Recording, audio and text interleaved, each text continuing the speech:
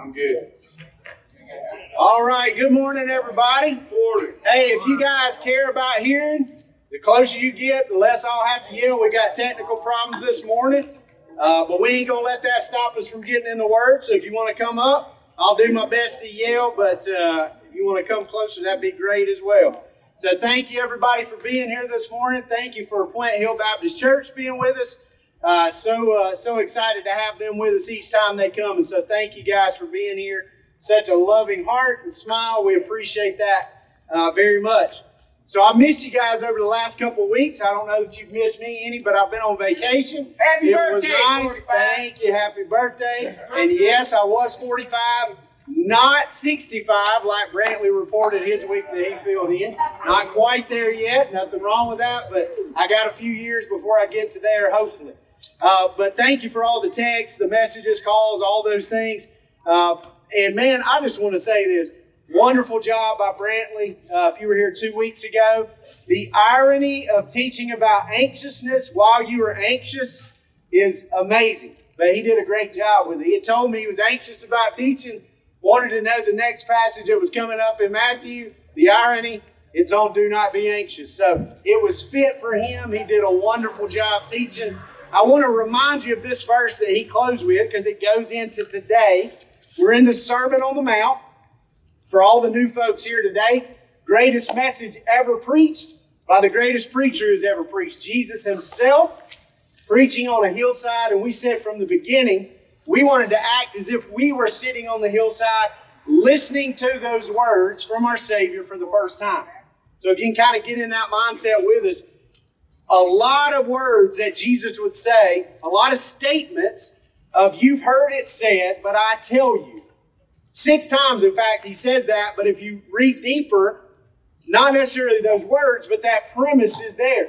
The old way of doing things, you've heard it said, the law and this eye for an eye, tooth for a tooth, all these things, but then Jesus would get to a point and he'd say, but I tell you, and it really addressed the heart of the matter, right? Why we do what we do. That's a lot of what the Sermon on the Mount is. Brantley ended with a beautiful verse his week that he taught, and he read it from, I think, the ESV originally, but then he finished with the message, and I love what it said about anxiousness and worry. Anybody ever been anxious out here or worried? Probably today, right? It kind of demands it in our life sometimes, unfortunately, and we have to recenter and refocus, and here's the passage that he ended with. Don't get worked up about what may or may not happen. I want to stop right there. How many times have you worried about something that never even came true? You just spent sleepless nights just laying there awake, worrying, and then it comes to pass and you're like, it wasn't even that bad, right? Or it didn't happen. And it says, what may or may not happen tomorrow, God will help you deal with whatever hard things when the time comes. It's beautiful, right? And so I want to take you there. He's just talked about being anxious. And then we had our friend John Littleford that taught last week. He kind of did a one-off. It was beautiful. The lost coin, the lost sheep, the lost son, all those things that were lost are found, and the rejoicing that goes on in heaven when just one of these things were found, right? And so he talked about that with us. But I want to take it back. Where Brantley finished off, beautiful, beautiful job talking about the anxiousness. And then we go right from that to where Jesus goes today. And so I'll read that, Matthew chapter 7, read the first 6 verses. Judge not that you be not judged. For you will be judged, and with the measure you used, it will be measured to you. Why do you see the speck that is in your brother's eye, but you do not notice the log that is in your own eye? How can you say to your brother, let me take the speck out of your eye when there is a log in your own eye? You hypocrite. First take the log out of your own eye, and then you will see clearly to take the speck out of your brother's eye. Do not give dogs what is holy, and do not throw your pearls before pigs, lest they trample them underfoot and turn to attack you. You pray with me? Father, we thank you for these words that were spoken so long ago, yet still relevant today. And I pray that we can take the mindset wherever we're at. If we've yet to start a relationship with you, or if we've been having a relationship for 60 years now, we pray that we sit on that hillside, we hear the words of the Savior, and that you speak to our hearts to draw us closer to you, closer to each other in the process. We pray and ask this in Jesus' name. Amen. All right, so remember, many times I've said Matthew is evangelistic, right? That's what Matthew is writing this story down for. He's writing to primarily a Jewish audience, knowing that it would be passed on to others, but letting them know, hey, this Jesus that you crucified, not just missed the boat on, but crucified, hung on a cross, placed in a borrowed tomb, raised from the dead, was this Messiah that these Jewish people have been waiting on forever. I mean, stories and generations of going back to the Exodus of how God delivered, parted the Red Sea, and there's one coming. There will be the Messiah. He will come down and rescue us. We've been waiting on. Not only did they miss the boat, they missed the boat to the fact that they hung him on a cross, placed him in a tomb, and he raised from the dead. Now, I'd say that's kind of one of those, like, not just missing the mark, but missing the entire picture, right? That they went that route. In fact, even to the point that they had a murderous Barabbas out there, and they had a choice. Hold on. I got it. You cannot do that unless you're 45, right? That's 45 quickness right there. You like that, didn't you, Bradley? All right. But not only did they miss the boat, but they have this murderous Barabbas out, and they chose a murderer over Jesus, the Son of God.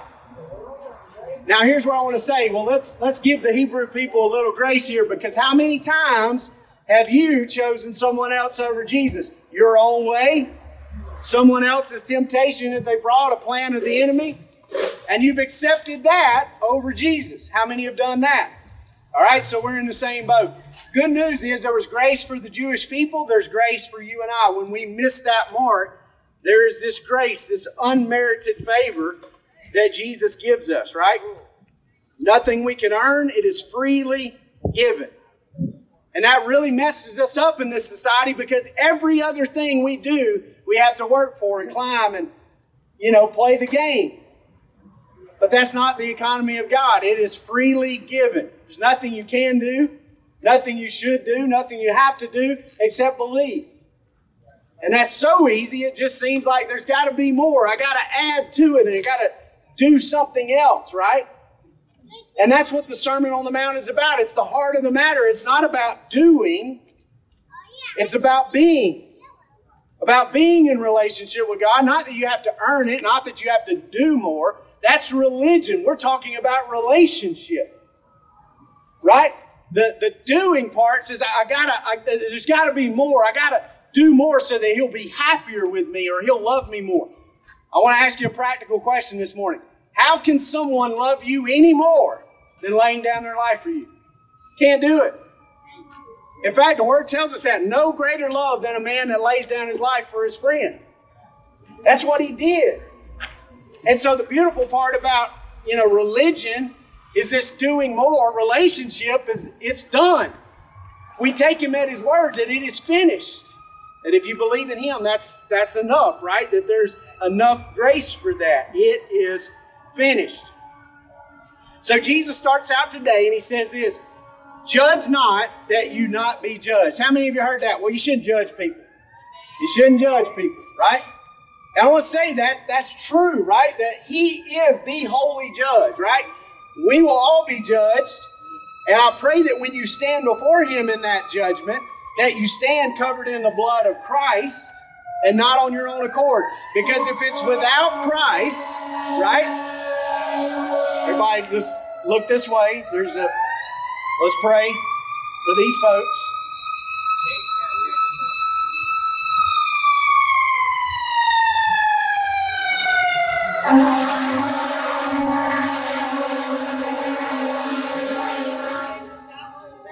All right, God bless. Let's pray for those folks. All right, you don't get that at indoor church.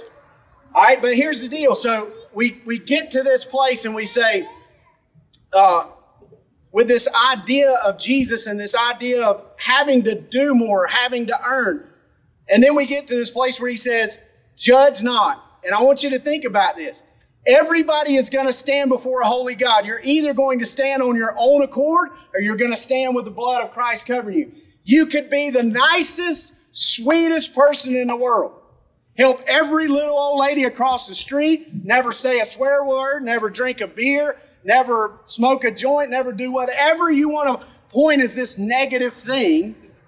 Without Christ, it's going to land in separation from Him forever. But even if you do all those things and the blood of Jesus covers you, I don't get the economy of God, but I understand this from Scripture, that when you stand before Him, it doesn't matter what you've done, what you're doing, or what you will do. The blood of Christ covers you, and He's going to say, you're righteous, just like my Son. It's the great exchange. It's this moment where we get to lay down our sin and pick up the righteousness of God. Can I tell you why? Nothing you did. Couldn't earn it. Couldn't dance your way into it. Couldn't pray your way into it. You could be baptized 1,000,000 times. It doesn't matter.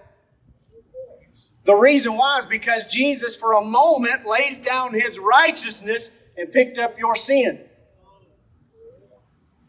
The great exchange. Listen, I'm all about a deal, right? Everybody likes a deal. If you had a coupon that said, man, you get to go in this store for 75% off, you get to shop or whatever. That's a good exchange. The great exchange is this. I get to lay down my sin and not just lay it down and walk away from it, but pick up the righteousness of God, that I could be viewed in the lens of Christ. And when God looks at me, that's what He sees. He sees past my bad deeds, my misspoken words, my things that I should have said that I didn't, my things that I did say I shouldn't have. And He looks at me and says, I see Christ there. And it's because His grace. It's not because of anything I've done. It's the grace. And so entering into that relationship, we understand He's the judge, so I don't have to judge, right? I'm not capable of judging. I'm flawed. My human judgment's not going to be right anyway. By the way, I want to speak directly to something that you might feel out here sometime. Somebody might see somebody in a bad way out here, and you just go the ultimate judge, sit in your high seat and say, I would never do that. You don't know that person's story. You don't know what you'd do or what you wouldn't do. I know some of the stories out here, and let me tell you, if it happened to me, I'd have been in the same place or worse. You're doing a good job. You're managing that. You're walking through it. And so without knowing somebody's story, it's impossible to judge anyway. And then we get to the fact that we're not a good judge because we're flawed people. The only thing good in me is Jesus. If you ever have gotten anything good from me, it's not from Keith, it's from the relationship I have with Christ. But I want to start here and say this. I do think there is a difference between judging somebody and holding somebody accountable. All right? You see, that's where we get it mixed up. We look at a situation, we see somebody, maybe it's a brother or sister, and they're sinning. They're in this relationship. They're in something that's not good for them. And we just take the road back and we say, well, the Bible says I shouldn't judge. It's different than holding somebody accountable. And that's what he's getting into when he talks about this whole speck and log thing. He's really going to get into this process. But secondly here, I want to say this, the difference not only in judging and accountability, but for my Christian religious friends out here, those that are maybe doing over being. You know what I'm talking about? Like you have a relationship with God, but you're checking off the boxes continually because you feel like that's what you got to do. And you're not walking with Him, because if we walk with Him and listen to His Spirit, He's going to tell us what we need to do. There's no list we got to make, right?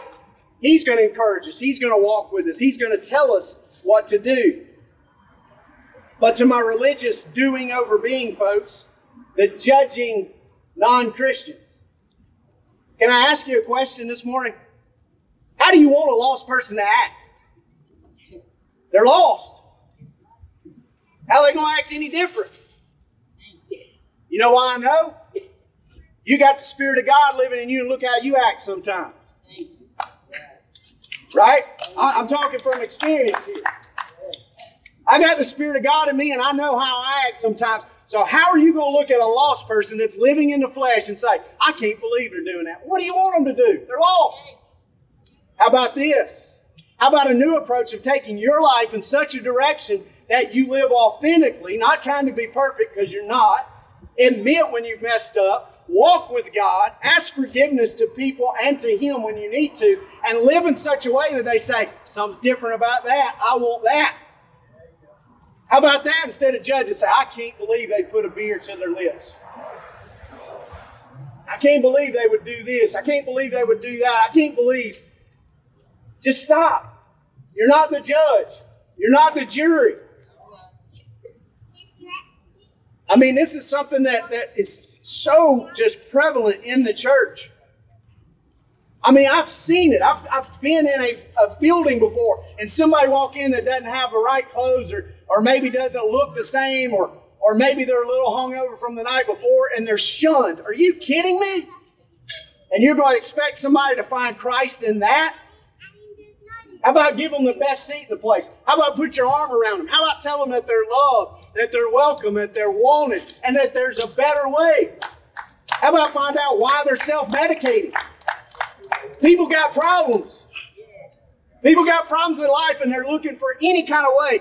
We watched it last night, Jesus Revolution. If you ain't seen it, my goodness. True story. Beautiful. But they said in the hippie movement, that people are having drugs, doing all these things, that it was really a search for God. They're searching, they're hoping for something more. They're escaping life. Because life sucks sometimes. It's hard. And so why don't we give them the answer? We got it, right? If you got the hope of Jesus, it's not to judge them. It's not to shame them. It's just to tell them there's a better way. Hold them accountable, but don't judge them. A lost person will always, always act lost. How about we act saved? I hate that term, by the way. But they're lost. They're going to act lost. I pray that we live in such a way where it makes a difference in that life. Verse 2, if you judge, expect the same measure. How's that feel for you? Think about the ways that you judge people in your life. It says, that same measure of judgment, how would you like that put on you? I can't believe they would do that. There's Philip right there. I can't believe he would do that. Wayne, I can't believe you'd sit on that bike like that. Nothing wrong with that. You're doing all right. Well, I mean, if you're going to judge somebody that way, it says, I'm going to judge you back that way. Do you want that? Kind of go back to the Sermon on the Mount where he says in the Lord's Prayer about forgive us as we've forgiven others. And we all said, I don't really want that. I don't forgive others very well most of the time. And so it's this call to forgive people better than what we do. Forgive and to love and to walk in that relationship with Christ. But he says, if you judge, expect that same measure. And by the way, we all fall short. There's not a person here, I don't care if you've been a believer for 70 years, you fall short on your own of the glory of God. It takes a relationship with Christ. So verses 3 through 5, I believe this speaks on accountability, believer to believer. So brother or sister, I want to read this again. Verse 3 through 5. Why do you see the speck that is in your brother's eye, but do not notice the log that is in your own eye? Or how can you say to your brother, let me take the speck out of your eye, when there is the log in your own eye? You hypocrite. First take the log out of your own eye, and then you will see clearly to take the speck out of your brother's eye. I think this is one of those things, man, where accountability comes into play. If we're a brother or sister with somebody and we see them involved in behavior that's not good for them, and there's a better way, I think it is totally appropriate and not judging to go to that person and say, hey, you've been drinking a lot lately. Like, is something going on? You medicating? What's going on with that? What that doesn't mean, the speck in the log thing, is maybe I'm going home and drinking too much too, but I'm hiding it a little better. And I go to that person and say, man, you're really drinking a whole lot. I got the log in my eye hanging out, and he got the little speck, and I'm pointing out something in his life, judging in kind of a way, fake accountability, and I got the same issue. That's what Jesus says. He says, no, he said, first deal with your stuff, deal with your heart, and then you may be in a place with a pure heart to go to a brother or sister and say, how about this speck in your eye?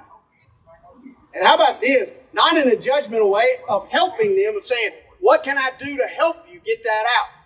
Like, let's pray together. Let's tackle it together. Let's walk through this in fellowship together. from a pure place go after your brother or sister. Hey, God, I just got to stop right here. I didn't know if I was going to say this, but I'm going to say it. I feel like I got liberty too. I want to talk to our home folks just a minute. Some of y'all bring some petty stuff in here with you. You know what I mean by petty? Just trivial stuff. Doesn't really matter. Can I tell you a real life experience we had out here one time? I'm not going to mention names, but you can probably guess who. I'm standing over there one day, and I literally had a lady come to me and said, that person got more out of the line than they should. The person telling me was the world's worst about getting more stuff than they should. That's what this is talking about, right? The speck in the log thing. Like, we want to be held to this different standard where we say, well, but they're doing it, and it's not okay. But when we look in our own heart and say, well, maybe not even wrapped the same way, but I got the similar issue or worse. Deal with that, then go to your brother, then go to your sister. And again, doing it to help them, like walk through it with them, not just to leave them there, not to shame them, not to be better than them and say, I can't believe you're doing this. I would never do that. Guys, I got to tell you, that's more the mentality in the church than the way Jesus is talking about here. This is really about the heart of the matter. Why would you even go to somebody and talk about the speck in their eye? You doing it just to point it out, to shame them? To make you feel better about yourself? Or are you doing it to help them? You're doing it to hold them accountable. Walk through it with them. Closes with verse 6. And it's a little shift in tone and really kind of this one-off verse before Jesus goes into the next segment of this Sermon on the Mount. It says, do not give to dogs what is holy, and do not throw your pearls before pigs, lest they trample them underfoot and turn to attack you. It's kind of weird, kind of random in that one spot, but we're going to give it a pass because it's Jesus, and I'm going to say he had a pretty good idea why he put that in there, right? I want to take you back to the very beginning of the Sermon on the Mount. We talked about the crowd that was there. You had Jesus, of course, the central figure, right? You had the disciples, the 12, but you also had the other followers of Christ. You had the spectators that just wanted to see and hear about the guy that turns water to wine, raises people from the dead. All of these things that had happened and some yet to have happened. Following the show, right? Like watching what's going on.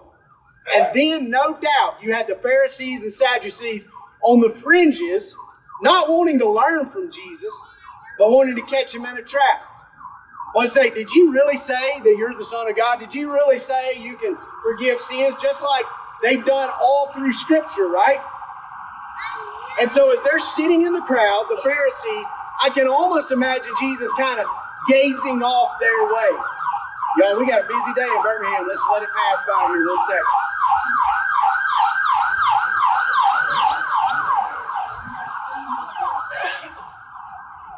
All right?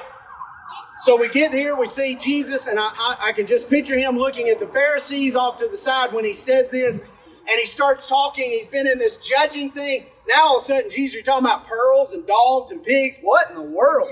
Right? Like, what are you doing here?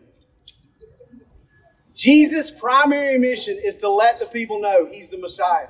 Sermon on the Mount's evangelistic, Matthew's evangelistic, all of these things. But the heart of the matter, Jesus is saying, some of you aren't going to get this.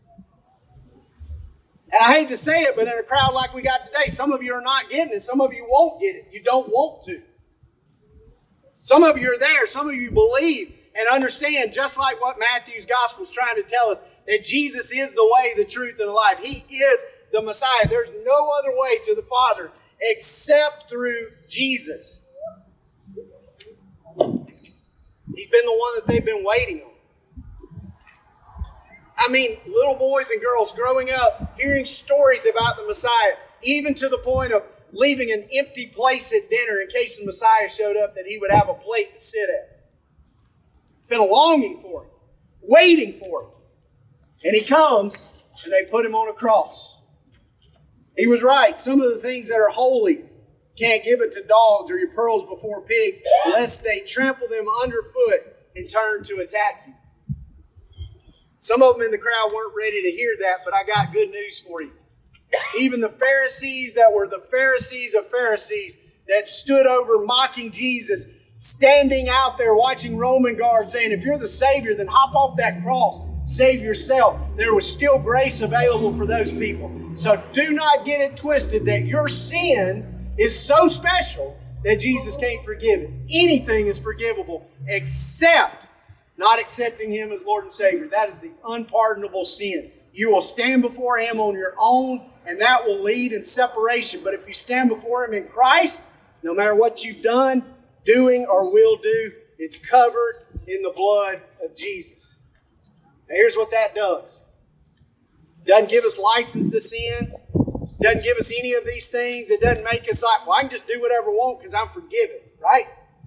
No, I love that good. It says that's why I want to serve, because it's counted as if I did nothing. He's literally wiped the slate clean. I don't have to answer for my sin because Jesus did that for me. Is that not good news this morning? If you believe that, walk with Him, then living in a life like this about the judging or any of these things, it's going to kind of come natural to you not to do that because you know He's the judge. You've already been judged and you've been found innocent because of the blood of Christ. I pray that everybody can say that. If not, why not today? Why not give your heart and life to Him? If you already have, let's walk a little closer today. Amen? Let's pray together. Father, we love You. We thank You for this day that You've given us. Thank You for our beautiful friends from Flint Hill being here with us this morning. Pray Your blessings over them, their fellowship that's at home this morning. Pray that You bless that congregation. Father, every heart and soul that is here this morning, I pray that we know You as Lord and Savior. If not, the beautiful grace of Jesus is available anytime. All we have to do is call on You, Father, and accept, repent, and believe. And so, Jesus, we pray that we've done that. Father, if we have, I pray that we just leave here, walk a little closer in the Spirit with You. We just pray Your blessings over every heart and soul here today. We pray and we ask all these things in Jesus' name. Amen. Y'all hang tight with us here. We'll call out names in just a bit, okay?